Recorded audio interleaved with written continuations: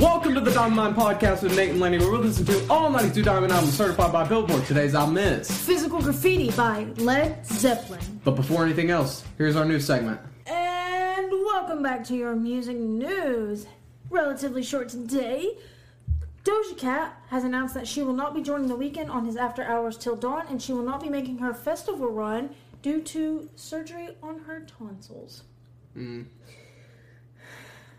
Kurt Cobain's Smells Like Teen Spirit guitar sells for $4.5 million at auction. That's an impressive amount of money. It is. So the new Elvis movie is out featuring Austin Butler, and apparently the whole Presley family praises his performance as Elvis, calling it an emotional experience. Aww. That's kind of sad, but also kind of nice because it's like an accurate portrayal. Yeah. Good for you, Austin Butler. Kanye West teams up with a designer to reimagine McDonald's packaging. Yeah. The Offspring singer Dexter Holland is now an HIV scientist. There you go. Dr. Dexter Holland earned his PhD in molecular biology in 2017, where he published a thesis on HIV research. He told Vice that he focused on HIV because 35 million people currently live with the virus and 1 million people a year die from it. Aerosmith's Steven Tyler has relapsed following foot surgery, forcing the band to postpone the launch of their upcoming tour. Bruce Springsteen and the E Street Band announced their first tour in 6 years. Christina Perri, for those of you who don't know, she sings 1,000 Years and Jar of Hearts, announces her pregnancy. Congratulations. Bob Dylan celebrated his 81st birthday. Pop off. Let's give a round of applause to Mr. Bob Dylan. Okay. I have to take some time to explain this one. I can't remember if I put it in the music news, but there was a lady who would plaster the genitalia of famous artists. I think you did talk about this. Okay. And she passed away at the age of 74. Her name is Cynthia, right? Rest in peace. Beautiful soul. Well, she became famous for doing it to Jimi Hendrix. Mm-hmm. Right? She did it with Jimmy's Jimmy. Correct. Now, that famous, intimate plaster is going to be displayed at a museum. Jimmy's Jimmy is on display for all to see at this museum. Yes. Second to last thing, over 1,000 musicians from 25 countries convened in Paris for the Rockin' 1000 concert, where they paid tribute to Taylor Hawkins with a Foo Fighters cover, and I believe it was My Hero. I think. I haven't seen it. And last but certainly not least, Travis Scott is being sued for causing a stampede at Rolling Loud in 2019. So, just another lawsuit. And that is it for your music news. And we're back, but before we get into anything else, here's our social medias. The Twitter, TDM Pod, TDM POD. The Instagram, the Diamond Mine Podcast. The YouTube for our face and stuff, Diamond Mine Podcast. If you look up the Diamond Mine Podcast, you know it's us. TikTok, Diamond Mine Podcast, right? Yep. Or no, the YouTube is the Diamond Mine. I said that backwards. The YouTube is the Diamond Mine. Yeah. Am I missing anything else? Like, favorite, share, comment? Hit that subscribe button. Hit the notification bell. Hit the comment down below. This first song. Actually, no. No. Specs. Specs. This album was released February 24th, 1975. It is 15 songs long. The album is 1 hour, 23 minutes, and it went a whopping 16 times platinum. Now, before we really get into it, I would want to attempt to try and read what Apple Music said about this album, because it is kind of interesting. So. Only kind of. Only slightly, kind of, sort of. So, Led Zeppelin were on a tear in their early part of their career, releasing a streak of riff-driven albums between 1969 and 1973 that set a new standard in hard rock. While each of those first 5 records was created during a concentrated period of recording, much of the 6th, the double LP Physical Graffiti, drew from material at earlier sessions. Tracks like the crunching Houses of the Holy, intended as the title track of their 1973 album, and the loose and lyrical Down by the Seaside, written in 1970 and reworked for the group's 4th record, but ultimately not included, may have been meant for other projects, but they easily meet the band's exacting standards, and the odds and ends feel of Physical Graffiti is one of its strengths, showing every side of Led Zeppelin in a single sprawling package. The extended format means the band can indulge every whim and include experiments that might have been harder to justify on a single disc. The proggy bluesy In My Time of Dying, slinking along on the back of some of Jimmy Page's greasiest slide guitar work, stretches past 11 minutes, shifting from a deathly crawl to a raucous double-time romp. Wow, okay.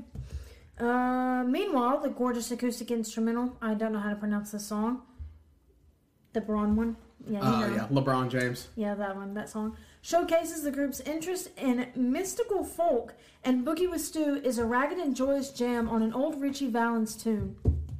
Valens, wait. I think it's Valens. Richie Van Halen. Him. Mm-hmm. La Bamba. Correct. Physical Graffiti has its share of rock radio classics too, seeing the haunting Kashmir, which mixes a punishing groove with Middle Eastern modes and features one of Robert Plant's most unhinged vocals. In the supremely funky Trampled Underfoot, John Paul Jones credits Stevie Wonder as the inspiration for its clavinet delivered stomp. In these brilliant and widely loved songs, as much as the lesser-known gems that surround them, Physical Graffiti proves that as the second half of the 70s dawned, Zepp, that's it, we're still making more killer music than they knew what to do with. And it's also funny reading this after we made our notes, because some of our notes align exactly with this, and that's how we know we're good at our jobs. Now, let's get into this first song. This first song is called Custard Pie. Custard? There's a nice riff that drives this song along. I really like the instrumentation in the song in general. Or Led Zeppelin songs as a whole. They're just all very good at their instrument. You'll occasionally hear a walking bass line in this song, and John Bonham's drums are very present. This song almost feels like a jam sesh to me, and that's how a lot of these songs feel, especially the longer ones where they're just kind of playing around with different sounds. I really appreciate that. Vocals, though, very non-understandable in parts, just because... You know, like, there's, like, a certain point where it's just so up there. It's like, wow, like that's where it's just like... Yeah. It's funny hearing him talking about chewing on her custard pie. I just thought it was funny. I really like this one, though, and I listened to this one in the car today, because we listened to this album yesterday. So. Yeah. Also, was it you saying, like, their instruments, whatever, they're good, they've mastered their instruments? Was it their last album, their like first namesake or whatever we did already? Was that the one where we said they were speaking through their instruments? I think so. Was it this group that we talked about? Yeah, I mean that sounds about right. Honestly, they really do just like. I don't know who else. They're such masters at their craft that they. They're such masters at their craft that they can just express their emotion through it like that. It's crazy. Right. All right. So Genius Lyrics said that. The difficult-to-comprehend lyrics that are full of sexual double entendres, these pay homage to several different blues songs like Drop Down Mama, Shake 'Em On Down, and I Want Some of Your Pie. Whip! The instrumentation of the track is fast and contains a few solos. Jimmy Page's uses... Okay, Genius Lyrics, y'all need to really proofread your commentary.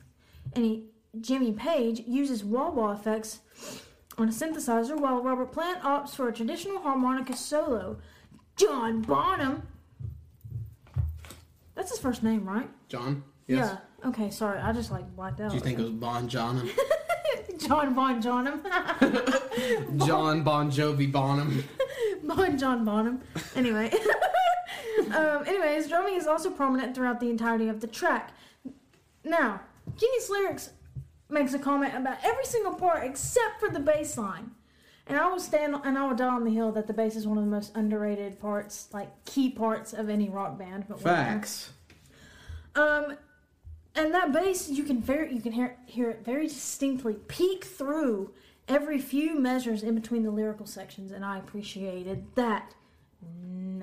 The next song is called The Rover. It opens up with a guitar solo. I think that's cool because most songs are scared to do stuff like that, and so they'll put the solo after like the second verse or something. Mm-hmm. He gets very dirty with his voice, in the sense of like the graveliness in this song. Very interesting artistic choice. I like that. Already differing up the vocals between the first and the second song. Second guitar soloist. There was a part at about 4:30 where he's essentially screaming over and over, "If we could just join, if we could just join, if we could just join hands." Okay, yeah. And I really thought that was a cool variation on the thing that he had been saying over and over, "If we could just join hands." And it just like, he's really hammering that home. This song is another banger. I'm digging it. It's funny because you commented on the 4:30 mark when he does that. When I tell you I thought I died, somebody's just popping off outside. I did not know what that was, because at first I thought someone was hitting the wall, and I was like, that's from the closet. I was like, that's in your closet. I'm like, what would we have done? I'd jump. I would jump out the window. There's screens. You act like this big body can't bust through a screen. I'd be out. I'd flip the table. I'd haul it out. I'm going to throw up thinking about it, so let's not. Anyway, it's funny that you comment about the 4:30 mark, because I comment on the about 4 minutes and just after the 4:30 mark towards the end. I'll get to that. But first off, Genius Lyrics says this song reflects a nomad meaning, and it surfaces through much of the lyrics as well, since they detail different places. It has been performed by Led Zeppelin only in fragmented forms, never as an entire studio track. Back to my notes. So far, at this point, I do like how gritty and raw the instruments and his voice sound. Can we not? Okay, like they literally... Wait, it's Memorial Day weekend? Oh, facts. It might be fireworks, actually. Yeah, that might have not been the best night to record, but you know... Well, no, I mean, people still do shoot. The old girl style, you know what I'm saying? We'll get to that later, too. Anyway, and I also made the comment that his voice, you said it sounded very gravelly, but it also sounded extremely fuzzy, and like it was a little looked over with very minimal amount of mix with his voice. Which is funny because we listened to the remastered version, so you'd think they would like... Mix it a little bit, like mess around with it. Make it a little more prominent, something. Yeah. But I guess I wanted to keep it just slightly cleaner, but still with the same... tone. Yeah. Sure. Anyway, but this does sound like they performed it live all together in the studio, and that was just a final cut. And Nate said for the last song, it sounds like it's just a jam session or whatever. And I thought that that's how this song sounded. Now, at about the 4-minute part, I don't know what it was, but something just hit me, and it sounded like Janis Joplin to me. It sounded very like just her speed, And then, towards the end of the song, Robert just ad-libs while the band finishes out for the last minute. Like, overall, I really just enjoyed this song. Good stuff. This next one is called In My Time of Dying. This one is 11 minutes long, and I comment that this is about to be some super artistic rock ballad. It starts with some, like, Western-sounding slide guitar, and by Western, I mean, like, yeehaw. Intro is badass. I can say badass, right? Yeah. Okay. The intro is badass. He really makes the guitar sing into that driving repeated riff. I really like that. This song is a trip, though. He's like yelling and Jesus at Jesus to meet him, and then bring him wings if his wings fail. He's talking about hearing things in the field, seeing things in the field. Yes. This one is also like a jam sesh, like this really long song. It's just they switch through these, like, I don't want to say movements because they go back to some things, but they're kind of like movements, I guess. I wrote almost the exact same thing. John Bonham is so good, and I just wanted to say that right now. Around 7:30, he goes really, really crazy on the drums. This song was a little strange, and I would not listen to this regularly, but it was still interesting, and I enjoyed myself. I would play it in the background of me doing things. Yes, it was an interesting ride. Yes. But it's not something that I'm going to, sling onto my playlist. That is a fact. Go back to the beginning of your notes. What did you say? Western sounding slide guitar. Rock ballad. Okay, that's what I want to highlight. Okay. On that. You said rock ballad, you said almost like movements. I'm going to get to that in a second because I wrote the exact same things down. Bowel movements. BM? Okay. Poopy! 3 cheers for Poopy! Hip hip! Boo. Okay, this is Led Zeppelin's longest studio recording with a length of 11 minutes 6 seconds. All 4 of the members of Led Zeppelin were listed with the credits of the songs, despite the song, singular, despite being a traditional gospel that had already been recorded by several others, namely Jesus Make Up My Dying Bed by Blind Willie Johnson, Bob Dylan's In My Time of Dying, and John Sebastian's Well, Well, Well. This, along with When the Levee Breaks, contains some of Page's most famous slide guitar playing. This song was also made famous as performed by Chris Cornell as the last song of his set before the night of his death in Detroit. Different movements almost make it like a rock opera before rock opera was a thing. Mm-hmm. And that's my note. That's not Genius Lyrics. We got that connection. Twins. But similar to how Nate said this was a wild ride about dying and seeing Jesus. And I don't think Robert and Jimmy are the religious kind of people, because we did look it up and try to see. But honestly, great ending. Most exceptional. This next song is called Houses of the Holy. I already loved the guitar in this off the rip. Lots of spirituality in this album thus far. Thought that was very interesting. This one kind of takes it back to more of a basic rock and roll rather than a super experimental ballady type feel. Especially in comparison to In My Time of Dying. Definitely a lot easier listening than the last one. Something that I would listen to a lot more often and probably throw on the playlist, because this one is very enjoyable. I also listened to this one today. This is like something that I'd show to someone to introduce them to Led Zeppelin. Like this one might be my favorite on the very album. nice. I'll be honest. I can't remember if I said that to you, but it might be. Anyway, so this song was recorded in May of 1972. The song is meant to refer to the auditoriums and arenas in which Zeppelin performed, as if there was a sort of holy feel to the air at those venues. Oh yeah, I did say this song was... Kobe Bryant. Oh, I rimmed it. This is the second day in a row. It's okay, I have another one. Anyway, I think this was my favorite song, at least thus far, because I said it was just plain, simple, immaculate. This is the classic 70s rock that Led Zeppelin, we're used to them playing. I said this was an 11 out of 10 with groove, funk, and more cowbell. It's everything you could ever need. This is perfect for those Guitar Hero celebrations where, you got the claps, and then they throw up the hands and do the nod thing. Yeah. Yeah. We can move on. This next song is called Trampled Underfoot. This one is also similar style to the last one. The instrument they're playing at 2:30, the clavinet, which Lainey commented on earlier. It's very interesting. Not really what I expected out of them. They're almost like falling off the beat in parts too. Like it's a super artsy fartsy kind of solo going on. Mm-hmm. I didn't know how I felt about it. Now that I've listened to it again and kind of internalized it, I liked it. But in the initial listen, I was like, I don't know, because it was a little weird. But I've grown to like it now. It was cool, but it felt weird in the context off the rip. The song itself is a little repetitive, but it is solid and easy to listen to, and it's just like a solid 6 out of 10, 6.5 out of 10. Basically wrapped all of that up in one word, and it was just funky. Yeah, it definitely is funky. So the lyrics were inspired by Robert Johnson's 1936 song Terraplane Blues. And Terraplane is a classic car, and the song uses car parts as metaphors for, you guessed it, sex. Per Wikipedia, Trampled Underfoot is one of Plant's favorite Led Zeppelin songs, and he sang it at his daughter Carmen's 21st birthday party in November of '89, which is really kind of gross if you think about it for too long. Yeah, that is gross.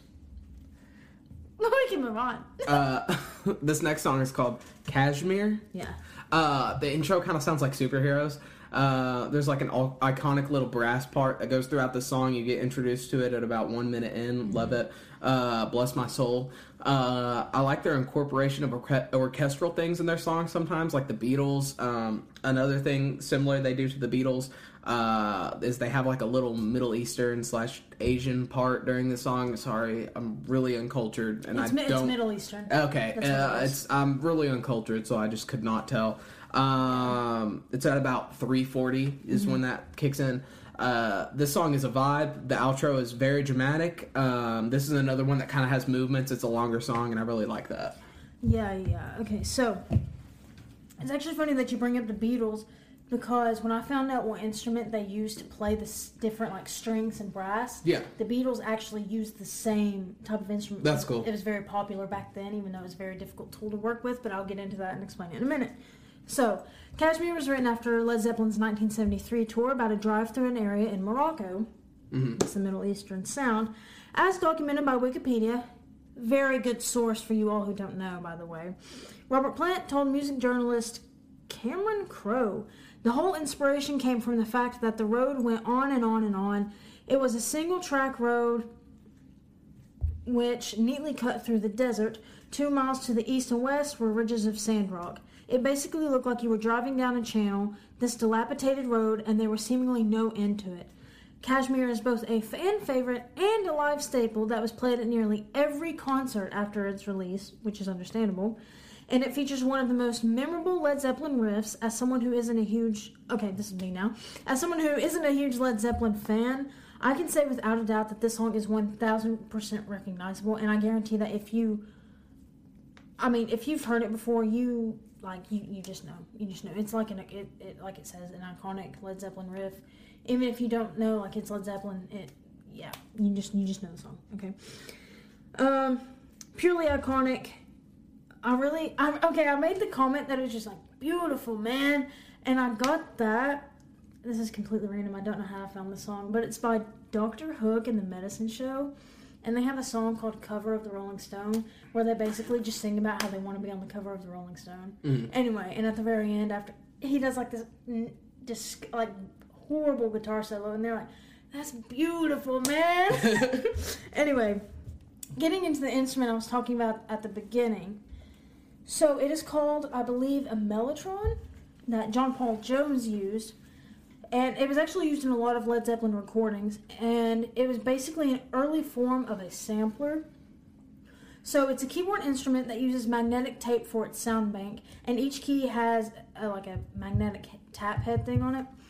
And the tape uses pre-recorded sounds like the string sections that they had in the song, for example, or the brass or whatever. But the problem with the mellotron is that the tape has to be continuously played to produce a sound, and so when the tape is unspooling, you can't make any more music. Then you have to rewind the tape all over again. But despite that, these were very popular. There was another comment I wanted to use if I can find it. I might not be able to find it. But basically, the Beatles used it. It was very popular back then, and then they decided to transition into different, more modern instruments. But despite the difficulties, it was a very modern thing, or a very common thing. Next song. Alright, before we get on to the next song, I want to address something you said earlier. Wikipedia is not a bad source, okay? I use it. They literally, they have to cite everything. Yeah. Every piece of information, they have to cite where they got it from. But the teachers are always like, Wikipedia's never a valid source. And also, Wikipedia nowadays, you can't just go and edit it. You can't do that anymore. If you put something stupid like Prince Charles eats farts, it's gonna get taken out and you're gonna be blocked from editing. And that's just how it is. Wikipedia is not a bad source. Hashtag justice for Wikipedia. That's his wiki rant. And we're back. So this next song is called In the Light. The synth kind of sounds like bagpipes because it's got that drone in the back. You know how the bagpipes are It's got that going on. It's got a minute and 40-second intro. The song sounds like I'm being abducted by aliens. Back to the bagpipe synthesizer halfway through. They kind of drop off after the intro, but then it's back. Just like Slim Shady, baby. The second half is almost like a triumphant ballad. I definitely like the second half better than the first. I just wasn't I can't remember why I wasn't digging the first half.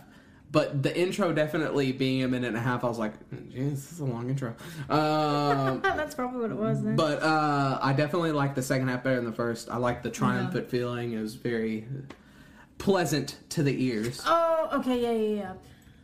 We actually did think it was the bagpipes at first, but this was composed mostly by John Paul Jones using a synthesizer instead of the bagpipes. For the song's intro, Jimmy Page used a violin bow to play his guitar, as he had previously done on Dazed and Confused and How Many More Times, giving it a unique sound to complement the synthesizer. The track was built upon a previously written song called In the Morning and was originally titled Take Me Home. Led Zeppelin were never able to play the track live because the sound of the synthesizer could not be reproduced outside of the studio at the time. Jimmy Page labeled the song as a follow-up to Stairway to Heaven. Interesting. Mm-hmm. And I basically wrote that this is one big acid trip, and if you know, you know. This next song is Brawnier Hour. LeBron James. It's just an instrumental. It feels like they're by the campfire jamming. They're very good at their instruments, and they're just kind of showing this off here. Genuinely, like, I know I talk about vibes a lot, but this is a genuine good vibe. Are you looking up how to pronounce it? Yeah.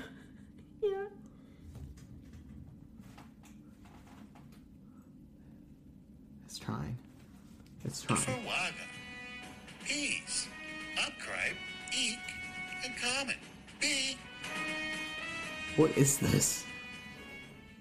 Broniar. Broniar? No way. Broniar. I don't even understand. You know what, LeBron James. Anyways, that's all I gotta say about LeBron James. I don't understand the name, but whatever. My notes are really short. So this is a gentle and intense acoustic piece. This song is the perfect Way. Yeah, but please look at how Genius Lyrics has it spelled. Yeah, the word segue is different than the vehicle Segway. Swear. How was it? Oh, that's a double. Okay, never mind. Okay, anyway, this is a perfect segue into Down by the Seaside, originally written for Led Zeppelin 3. It is the shortest song recorded by Led Zeppelin, and it is played in the open C6 tuning. That's it. This next song is called Down by the Seaside. Sounds like old country music. I really liked this one. There's some on and oohin'. Real catchy. This one is actually, I think, my favorite on the album. A very easy listening. I just really enjoyed it. It was quite the bit of a step back, and I mean, it's a transition. The Bronier or whatever transitioned into this one well, but the way this one contrasted from the other songs on this album, at least up to this point, I really appreciated that. And I just, you know, if you're out there making an album, whatever kind of album, and you want, for some reason, to impress me, which, like, my opinion literally doesn't matter, but, that's fair. Variety, man. Variety. Please add some flavor. If you're just saying the same thing over and over, You know how white people season their food? Bland. Yes. Put some seasoning in it. Yes. Yes. Anyways, this is Lainey's turn. Also, you say this is your favorite song on the album. I actually had this one like downloaded on my phone and listened to it. So this is probably the one I was most familiar with because I did try to stay away from Kashmir. I'll be honest. So yeah, this is a very solid song. I would also recommend this song as a starting point for Led Zeppelin, as well as, Kashmir, or, I'm blanking, Houses of the Holy? Yeah. Houses of the Holy, yes. Okay. Anyway, Down by the Seaside, Page and Plant used nostalgic and nature-esque themes to remind us to slow down and relax, to remember the simple things in life and not get caught up in the maniacal ways of modern society. John Paul Jones plays electric piano. Yep. And Page adds a heavy tremolo effect to the guitar line throughout much of the song. Down by the Seaside was never performed live, which is a shame. It is. That's a pure shame. True, honest disgrace. In 1995, Plant and Tori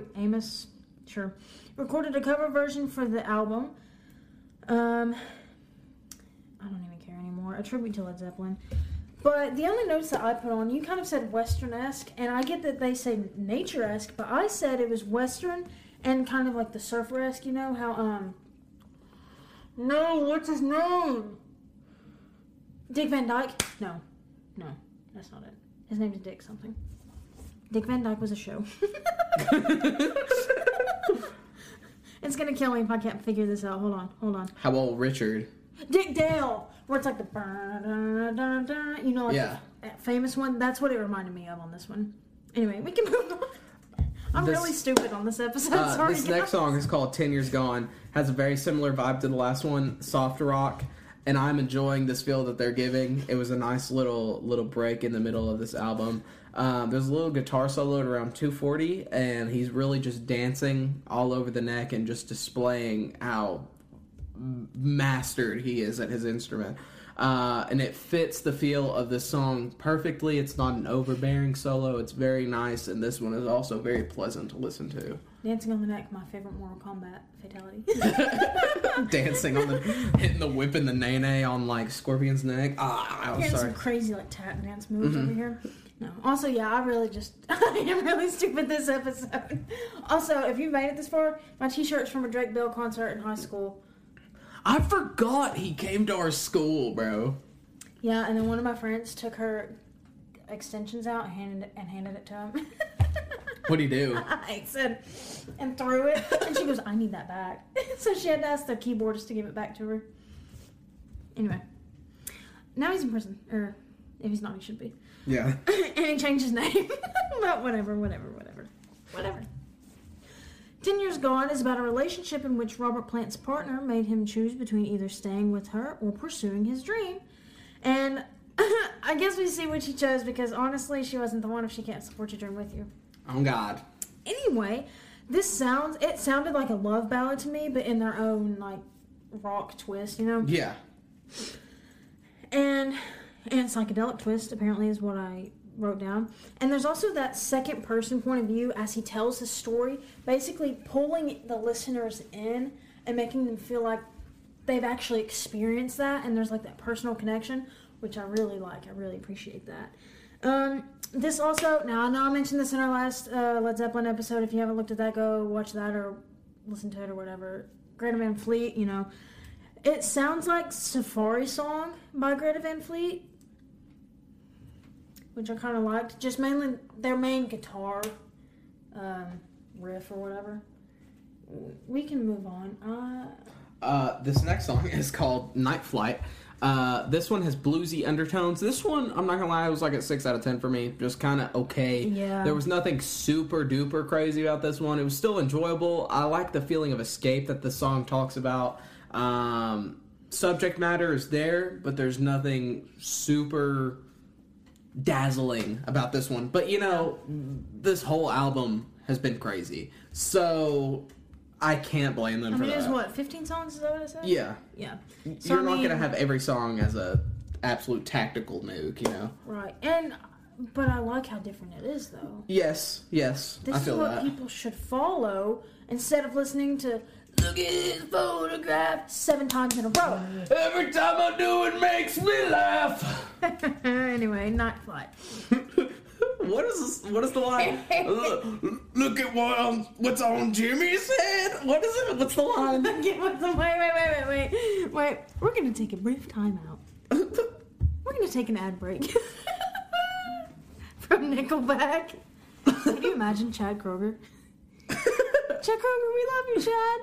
Oh my God, Chad Kroger. What the hell is on Joey's head? That's what it is. Because I remember when we first heard that, we were like, what? What is that lyric? And we looked it up. If you want to find out what that lyric is about, I guess just go watch the other. Wasn't that literally our second episode? Or second or third? It was early, because Nickelback was low on this list. Yeah. Anyway, Night Flight. This song was mostly written by John Paul Jones, whom is listed with writing credits first, for obvious reasons, I suppose. Jimmy Page's guitar is played through a Leslie speaker on this track.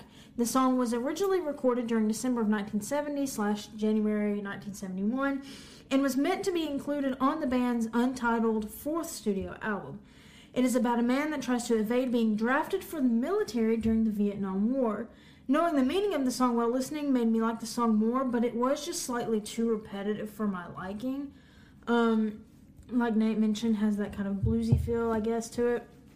Which, I mean, I think it kind of gives it, like, it dabbles in that genre. Yeah. Just to give it a little bit more emphasis, or kind of, like, swing the mood a little bit through this album. Facts. For what the song was actually about. I could definitely play this as background music as well, or just, like, driving or something, because it does have a very solid rhythm to it, but it's just not something I would listen to all the time. Next. This next song is called the Wonton Song. I've heard this one. Opening riff, infectious. Let me give a little definition of something first in layman's terms. Dissonance in music is basically when some notes together will, like, crunch or rub, so it's like it doesn't sound exactly spectacular, but then usually dissonance is used to resolve to a chord that sounds super good, and it makes a chord more relieving to hear. There's some dissonance around 210, and I really love that. People are too scared of dissonance nowadays because it's perceived as bad and people don't know how to resolve it. They're so skilled, they as in Led Zeppelin, are so skilled at, it feels like they're just messing around on their instruments and just having a good time, and I just think that's such a great, not aspect, trait to have with your music. It falls right back into that opening riff groove towards the end. This song is just badass. I'm feeling it. Yeah, this is a great song. Another one to introduce somebody to Led Zeppelin to. Yes. So the Wonton Song is a result of sound checks on their tour in 1973, so it kind of was just like a jam session. That's cool. That's super cool. Jimmy Page decided to work on the song at his manor house, is what this... Okay, whatever. Imagine having a manor house. That's so, just like, elegant. Yeah, that's his house where he keeps his elbows off the table and tucks in his shirt every day and just abides his manners. There's one, like, huge room with a grand piano in the center, and that's it. And, like, a giant library, grand staircase. His dining table has, like, the napkins folded so they're standing up, and they're like the doves. Salad fork and then the regular fork. You have to work your way in. Yeah. Okay. Anyway, so he changed it to feature a sharp, aggressive riff between two notes, one octave apart, which I'm assuming is what you're mentioning when you talk about dissonance. Yes. Not unlike Immigrant Song. The song's lyrical content is laced with desire similar to the opener of the album, Custard Pie. The word wonton can mean willful and deliberate, but also sexually indiscriminate and lacking inhibition, which ties into the theme of the song. I love the riff, and I love the blare that they had after each instrumental break, where it would then oh my gosh. Welcome to the English language. Anyway, the guitar, the instruments would just blare out, and then it would come back into the verse. You know what I'm talking about? Yes. Okay, thank you. I really liked how they put that in there, because the second time it happened, you said, whoa, that's really cool. And yeah, whatever. I'm going to move on from that. I also really liked the lyrics. The whole Desire theme seems like it wasn't really in the forefront, because that's not really what I gathered from this song. I just thought it was a great song, and maybe it's because I wasn't hardcore paying attention to the lyrics or like the overall mood or whatever, but great song. Let's move on. This next song is called Boogie with Stu. So bluesy, and I love that. It's even got that boogie woogie piano, like the dum dum dum dum dum dum dum dum. That's the guitar line, but on the piano he's like. Yeah. But I'm just really appreciating that. The vocals are almost like behind the instrumentation, and I like that because it really feels like he's just singing in a bar with no mic. Mm-hmm. And it's really grasping that bluesy feel by the neck and just like, blues! Dancing on that neck. I was getting down so hard to this. I remember I was hitting the Gangnam Style to this. I love the blues. I think the blues need a comeback. I think jazz needs a comeback. I think funk needs a comeback, and I think funk is on the comeback. But, yeah, man, this song, banger. Peace. It's so funny that Yeah, because I was trying to think, I was like, what dance do you do to, like, this kind of song? Is it the jive? Like, what was it? And then he started doing the Gangnam Style. But I was hitting it all like 1, 2, 3. It went with it, yeah. I mean, this song, the title's Boogie with Stu. It really was a Boogie with Stu. Like, I'll just be honest. Okay, dude. Anyway, Stu refers to Ian Stewart, who played the piano. You know. And he was also the piano player for the Rolling Stones, hence that bluesy sound, which Paul McCartney called them out for earlier, if you haven't seen that music news. Though he only appeared on albums and not live because management didn't think he fit the image of Led Zeppelin. Which is so whack. But this was an informal jam session with Stewart on an out-of-tune piano, with Plant on acoustic guitar and Page on mandolin. That's so freaking cool that they can just do that, and then bam, they made bangers. Yeah, and the song was never performed live, like I already said. Lyrics were nicked from Richie Valens' Oh My Head, for which he sued in 1979. There you go. How about that? Fun fact. Next. This next song is called Black Country Women, and this isn't... Is it women or woman? I thought it was women. It's women or woman, but this isn't as in African American country women. It's the black country and the women that live in the black country, correct? Yeah, I'll explain. Western feel again. Right. I like that about this album. They have very distinct sounds. Sometimes it's basic rock, sometimes it's super experimental ballady, sometimes it's Western, sometimes it's bluesy, and I love that. This song,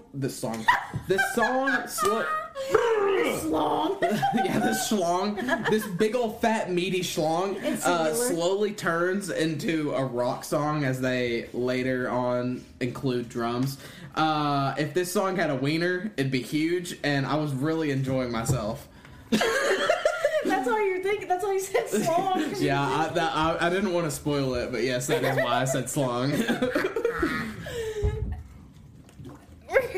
Okay. Anyway, this is an acoustic track, dripping with desire, like many other tracks on the album. It was recorded in Mick Jagger's garden in 1972 and was originally intended for Houses of the Holy, but was dropped for unknown reasons. The track was placed on Physical Graffiti to extend... Wait a minute.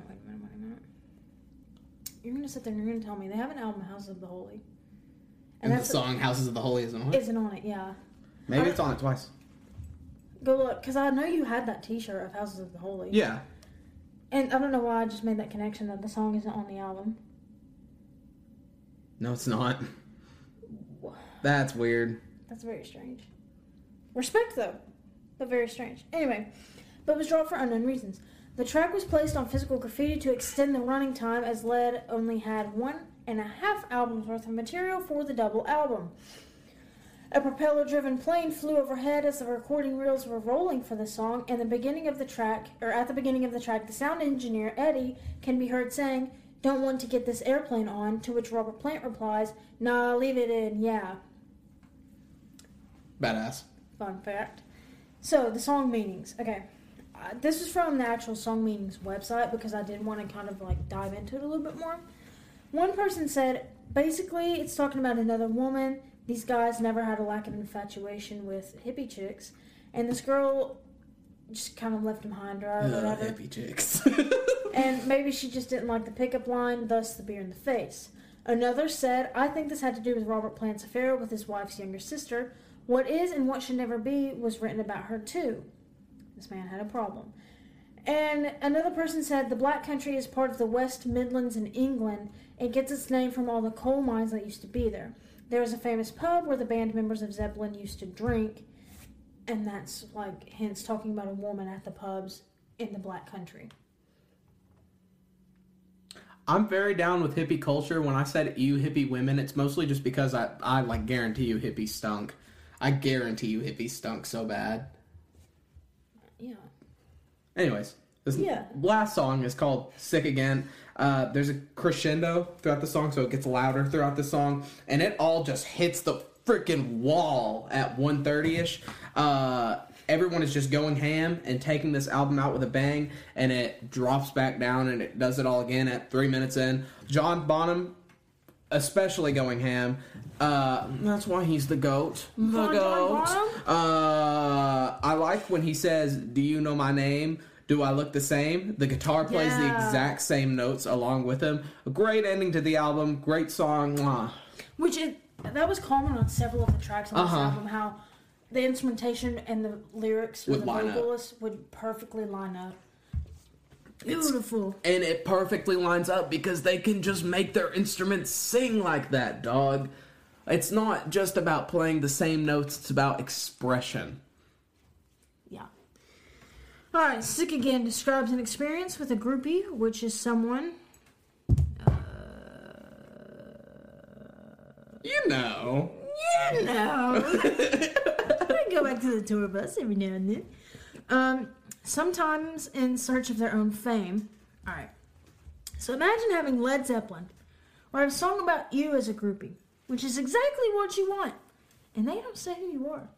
Or maybe it's about all the groupies that they've been with, or maybe it's just about groupies in general. I don't know. But I will say that this song had some nice, heavy bass drum kicks. And I didn't really write anything too analytical because I was just letting this one feel itself out. 1 through 92, how you feeling, lady? I'm pretty sure this is sitting at 37. Probably. Maybe. And until we kind of started talking about it, I was like, I could go either way of either rounding it up to 35 or rounding it down to 40. Mm-hmm. I don't know. I might put this in the 20s. Yeah. When we first listened to this, I thought that this was definitely going to be lower than the first Led Zeppelin Led Zeppelin album we listened to. Mm-hmm. I like Led Zeppelin a lot, though, so it was definitely going to be higher than the position it's in, but it was going to be lower than the first one, if you understand what I'm saying. But now that I'm sitting here and reflecting on it, and I've listened to some of these songs over and over again, this one might be higher than the last Led Zeppelin album and could quite honestly break into my high teens. I really like this album. I just love the experimentation, the different sounds they use throughout this album. Yeah. It's not one concrete thing. And if you're going to have a 15-song, 1 hour and a half album, you're going to want some differentiation. And they definitely deliver that here. And I really appreciate that. John Bonham's the GOAT. Led Zeppelin forever. Considering several of these were jam sessions. Yeah. Proven jam sessions, and several others sounded like it. I wonder what inspired them to do a double album. I wonder if that was just because their managers were like, hey, let's put this out. Or if they just had that much genius. Because the majority of the songs were written before. Yeah. So if they were like, yeah, let's just do it. They're probably just overflowing with genius. Also, I actually have two... I don't know if they're two different pressings of the album. I know one of them was my dad's, so it was actually from the 70s. Oh, dang. And then we have another one. I don't know if that was too or not. But, yeah, my dad's kind of in that hippie spectrum. Yeah, there you go. But anyway. And, yeah, sometimes he does stink. Boo! All right, so you have anything to say before we start wrapping this thing up? Hey, listen to this. Oh, brother, this guy stinks. The social medias, the Twitter, TDM Pod, TDM POD, the Instagram, the Diamond Mine Podcast, the YouTube, for our face and stuff, the Diamond Mine. If you look up the Diamond Mine Podcast, we should be the first thing that pops up. TikTok, Diamond Mine Podcast, share, like, subscribe, comment, email, whatever. Rate us 5 stars. Please share us with your friends. Please watch us or listen to us. Follow us. Subscribe, comment, like. Yes. Donate money if you want this to get better than it already is. I don't want your money. Or if you want to see special content, let us know. We'll work on something. Okay, so this has been the Diamond Mine Podcast. We'll be back at you next week with Alanis Morissette, Jagged Little Pill.